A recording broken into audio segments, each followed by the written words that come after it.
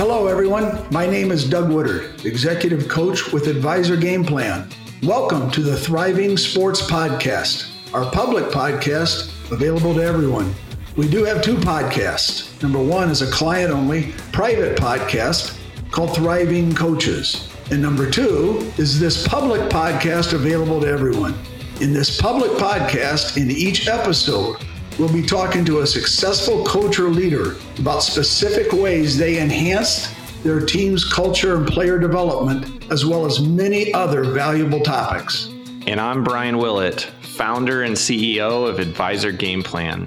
I don't know about you, but I'm excited to sit back and learn from each of these episodes with these amazing coaches. Thank you for joining us as we dive deeper into these areas that can lift a team from average to good to great.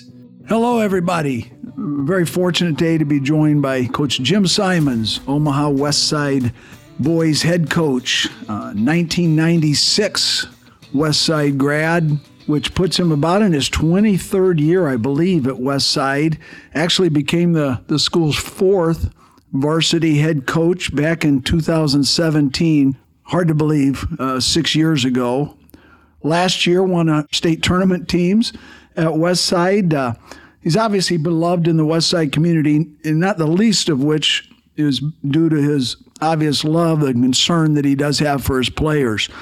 So, Coach, welcome, and maybe you can start out talking about, I believe you got your start coaching at West Side in those early years as a youth coach. We're going to talk a lot about that foundational level of coaching today. So maybe you can talk about your experience at that level. Well, thanks for having me. You did a little bit of research there. So, yes, well, unfortunately, in several of those state tournaments, we kept running into this old coach at Bellevue West that's given us some trouble in the state tournament. So it's good to be here, and obviously what you guys are doing, I think for young coaches and emerging, growing coaches is a great thing, and something that for coaches to be able to learn from your experiences will certainly be beneficial for them. And yeah, year 23 for me in education. This will be the start of year 7 as the head coach. It's crazy. It doesn't seem that long ago, like you referenced. In 2001, my first year teaching and coaching, I was coaching a 5th grade junior Warriors team, and I talked to our feeder coaches annually about that, and I wasn't very good. A good friend of mine, Matt West, who had just finished up playing at Creighton and Dr. West, now Dr. Matt West. We were co-coaches. We were two 23-year-olds who were pretty confident in our coaching ability. We were not very good coaches. Our team was okay, and they probably were held back by the two 23-year-olds who thought they knew it all. So, I think these things and an ability for young coaches to learn from people like yourself and people who've got some experience will be very helpful, because I thought I knew a lot at 22, 23. Matt thought he knew a lot, and we kind of laugh about it today. Neither one of us probably knew near as much as what we thought. Well, and we rarely do. And I think usually those years after you get out of college, it's amazing what you figure out you don't know sometimes. Coach, maybe you can give us a short summation how fall conditioning, workouts, individual workouts, that kind of thing has gone, and kind of a brief overview and what you're looking for this season. Well, we're excited about our group. We've got a number of seniors who have a ton of experience in our program, which is always nice. We've had a good fall. I think as coaches, we always joke about sometimes this is the best time of the year. Sometimes your most favorite time of the year. We haven't lost a game yet. Nobody's upset about playing time and who's starting, and nobody's had a bad shooting night yet or anything like that. So spirits are usually pretty high. So it's a good time of year, and you get to really spend a lot of time with your guys without maybe the pressure of the season and games that are upcoming and those types of things. So you're just really focusing on trying to build those relationships with them, and trying to get them better both individually and collectively, and making sure they get off to a good start in the school year and all those things. So we get started, I think, the second to last week, August. So towards the end of August, with the first week or two we spend in the weight room, just entirely in the weight room. And then as we get to the end of August and early September, we get on the court with kind of a mixture of 4-man skill workouts and open gym pickup. We probably don't play as much open gym pickup as other people do and as much as our players would like. It's been a conscious decision we've made. We're fortunate enough we have so many kids who play so much basketball year round. Our guys are playing November to March. We hope into March with us, and then it jumps right into AAU in late March and April and May, and then we hit it hard in June, and then they're back to AAU in July. I think there's, a little bit of time is good to just, so we don't play as much pickup, like I said, as I think they'd probably like in the fall, but we do a ton of 4-man skill building stuff, and I know that stuff we're going to talk about today. I think stuff that's just critical. We've not, over the years, been blessed with a ton of size. We're a little bigger this year than we have been, so we've just tried to, the skill work that we do, we think is really, really important to maybe overcome our lack of size and a lack of strength that we've had at times over the last 6 or 7 years. And we've been fortunate enough to have some really skilled kids, and that's helped us do that. But it's a good group. You asked about this year's group. We've got 4 seniors, Kevin Stubblefield, CJ Mitchell, Caleb Benning. Those 3 have been varsity players at Westside. This will be their 4th year. And then Ricky Lofton, who came to us after his sophomore year, will be his first 2 years at South, and now 2 years here. So we have 4 seniors who have played 4 years of varsity basketball, which is pretty rare. That is rare. A group that is that experienced. And then a 5th senior in Maddox Anderson, who was a JV kid as a freshman. So we've got 5 seniors who have been, in a varsity JV practice for 4 years. And then, some other, juniors and a sophomore here or there that we also think will contribute. So it's an experienced group. They know me for better or for worse. They're used to, all of us as coaches, I think, are in some ways creatures of habit, and they're used to my habits and kind of the expectations. So that part's been good. The leadership that CJ and Kevin have displayed, especially this fall, has been good. We don't see Caleb as much because of football, but the leadership has been really good on their part. So we're healthier than what we were last year at this time. We fought a ton of injuries last year, which we thought kind of set us back probably a little bit at the beginning of the year. And knock on wood, we've been healthier. So it's been a good fall.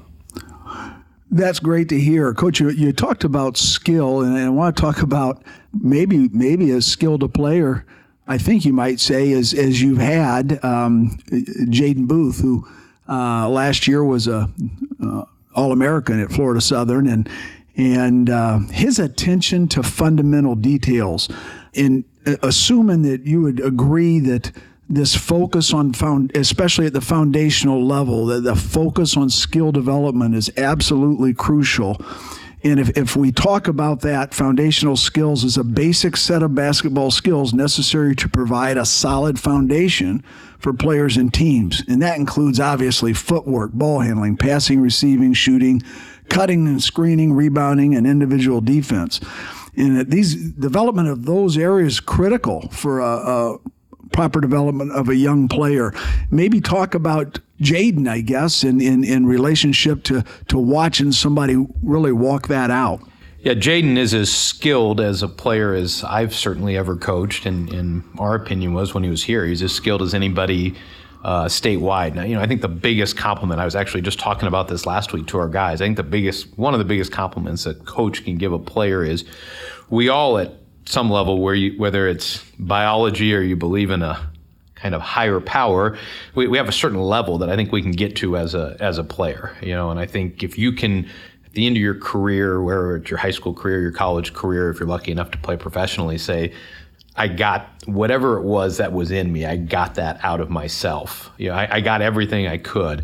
I think that's a great compliment to a player, and Jaden, more than any kid I've been around, gets everything out of what his physical abilities are, and it's because of the tireless work that he's done for a long time on his skills. And I just think Jaden, when he walked away from Westside, and I'd imagine when he walks away from Florida Southern, his coaches there would say what we said. I mean, Jaden couldn't have gotten much more out of himself. I probably had kids at Westside who've been athletically more talented than Jaden, but his attention to detail and the skill building that he's done for a long time were just allowed him, I think, to just maximize himself. And what a great, I think, compliment in anything you do in life. I mean, be able to say, I made the absolute best out of what I could be. I really maximized myself. And that's And that's been Jaden's legacy at Westside, since he's left, and it's obviously continued at Florida Southern. And, but you hit upon it. I think it started at an early age. I mean, I would love for people to think I am just, look at Jaden and that's all my teaching and my coaching, the skill work that we do at Westside. I mean, couldn't have a better advertisement for your skill work than him. And, I certainly think we had, in our ways helped him. And I would hope he would agree with that he became a more skilled player at Westside. But he came to us as a really, really skilled player. And he's, I just think is a prime example of, honestly, where I was very bad. We joke about when I was 23, 24 years old, starting out in coaching a fifth grade, sixth grade team. And Matt and I joke about it to this day. I mean, our focus was on winning. We were competitive guys. We were young guys. We thought the winning at a fifth and sixth grade level was a reflection on our coaching.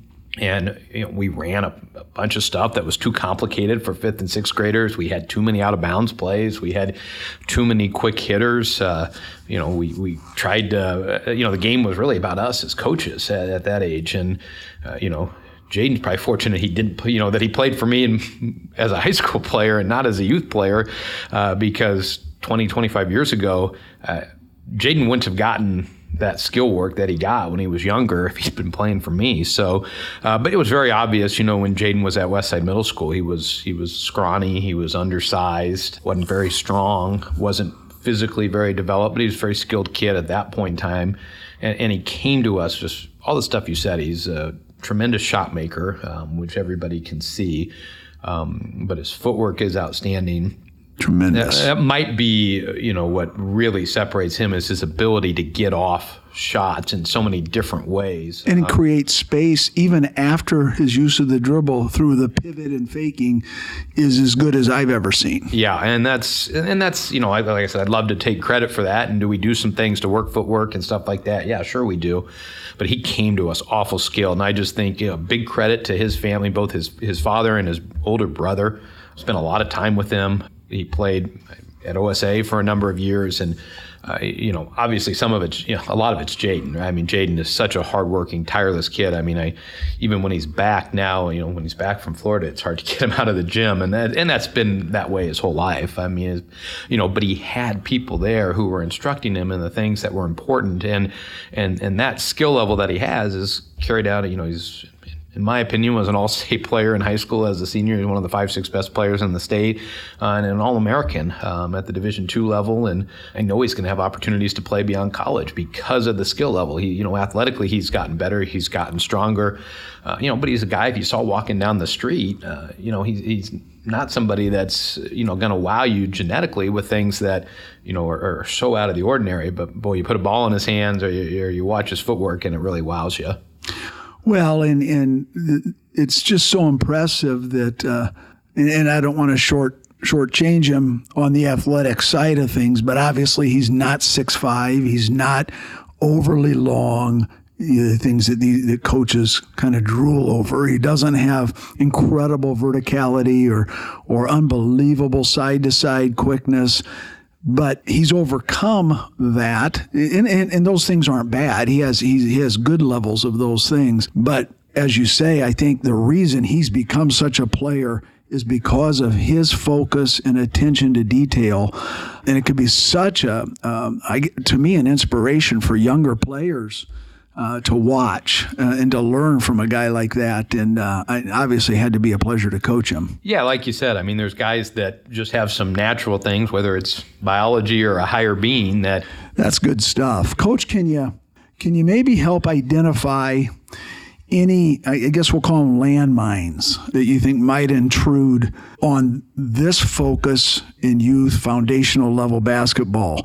Whether it be, you alluded to a couple of them, winning at the expense of development, slotting players into maybe a position that their size would seem to dictate at that age, but then again, who knows who's going to grow, who's not going to grow. Too much time on set plays, on baseline out of bounds plays, that kind of thing. Anything that typically might cause an unhealthy approach that coaches, young coaches especially, but not exclusively just young coaches, would want and need to avoid at that level. I think all the above, all the things that you mentioned. One, we're all competitive. We all want to win. I certainly was guilty of it when I was a younger coach, whether it was coaching lower levels in high school or back in my start at coaching the youth. I think we're all competitive, especially younger coaches when you first get into it, and realizing that winning and losing, especially at the youth level, is not a reflection of your coaching. And I was tied into that, of thinking, boy, I'm this hotshot young coach, and we're losing. How is this happening? And I think that's the biggest one, is to realize, I think sometimes your greatest successes when you're coaching youth basketball is, what do those guys become? I think the guys who coached Jaden when he was younger, Mike Mackey and his brother Jevin specifically, should take great pride in what Jaden's become. And quite honestly, I think they won a lot of games because he's on a good OSA team, but nobody's going to remember what the record was when he was younger playing, I remember that age group when I was coaching in youth. Antoine Young was that age, and they won a heck of a lot of games, but what Antoine became as a player, a lot more meaningful than whatever games he did or didn't win as a 5th or 6th grader, and so I think getting coaches to understand it's maybe a delayed gratification. It may not be instant, but if you can look back and, if you're coaching a silver or a bronze level team, can you get those kids where they've got the skills where they can maximize that talent? Maybe that talent is making a freshman team as a freshman in high school. If you're coaching a silver or a gold level team, maybe that's, can a kid have the skill level to make a JV team or a varsity team as a freshman, or go on to do some things in college and get the gratification there, knowing that you laid that foundational, that floor, that allowed them to develop into the player they were, whether or not you won or lost games, because we all can get tied into it. But trust me, I'm living proof. I have no idea what our record was. So I think that's one of them. I think you hit upon the other thing is kids grow at different stages and different ages. We joke about, Matt West and I have been friends for a long time, and we were in 6th grade together. And I was taller than Matt in 6th and 7th grade. Matt's 6'4", 6'5". Got a kid who's taller, and he's maybe not super coordinated because he's grown early. Maybe his ball handling skills aren't great. Maybe his shooting skills aren't great. Well, let's just put him on the block, and he can get some offensive rebounds and make some layups. And that may help you win some games at the 5th, 6th grade level. There's no question about it. But that's not helping that kid develop, because maybe he does end up being 6'7", 6'8", 6'9", but maybe he ends up being 5'9", 5'10". And all he's learned to do is offensive rebound, which if he's 5'9", 5'10", they might be telling him to get back anyways when he gets older, and finish around the rim, on stick back. So I think those things, and, we try to talk to our feeder coaches in our junior warrior programs, think players, not plays. Can you develop players? It's easy to find. There's a bunch of plays that are all really good plays on the internet. Not a lot of people scout, if anybody, at that level. So your set plays, your quick hitters, your out of bounds plays are going to be pretty effective if you can get kids to screen and be in the right spots. But teaching a kid 30, 40 plays, again, I'm as guilty of it as anybody 20, 25 years ago. If I were to go back in another life and do it again, I would hope that would be what I learned, is we were way too focused on plays and not on players. And I think if coaches, again, and maybe you might lose a game or two. That's really good stuff. Coach, kind of wrapping up, what if you were going to pick maybe, we talked about all those different areas of skill development. If you were going to pick something and you were talking to young coaches, to coaches especially, again, at this youth level, this foundational level, do you see anything that you think is the most neglected skill, or something that really is get short shrift all the time? What might you say that would be? I think footwork. I think shooting and finishing are stuff that a lot of people work on, because it's how you get points in basketball. You got to put the ball in the basket. And so I think that gets a lot of attention. I think ball handling probably falls after shooting and finishing as one that people pay attention to. It's one that you can get a lot of guys going at one time and get a lot of balls going. There's a lot of different drills that are out there that are very good with ball handling, and it's important in the game to be able to handle it. I think passing, it probably comes after ball handling. I think passing sometimes is under-taught. We're constantly telling our high school guys, throw strikes, throw a catchable pass, throw some, and understanding where guys want to catch it. It's a skill our guys got to get better at as 16, 17, 18-year-olds.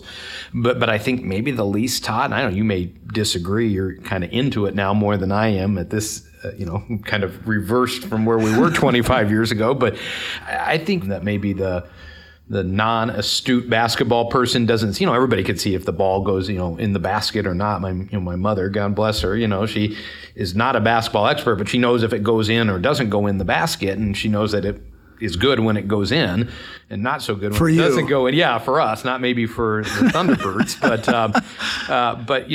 I think sometimes that footwork gets overlooked, but all of them are so critical. And I tell our youth kids and our coaches this all the time. I don't think anybody signs up to play basketball to just set screens and to rebound. I don't think the game is all that fun if that's all you can do.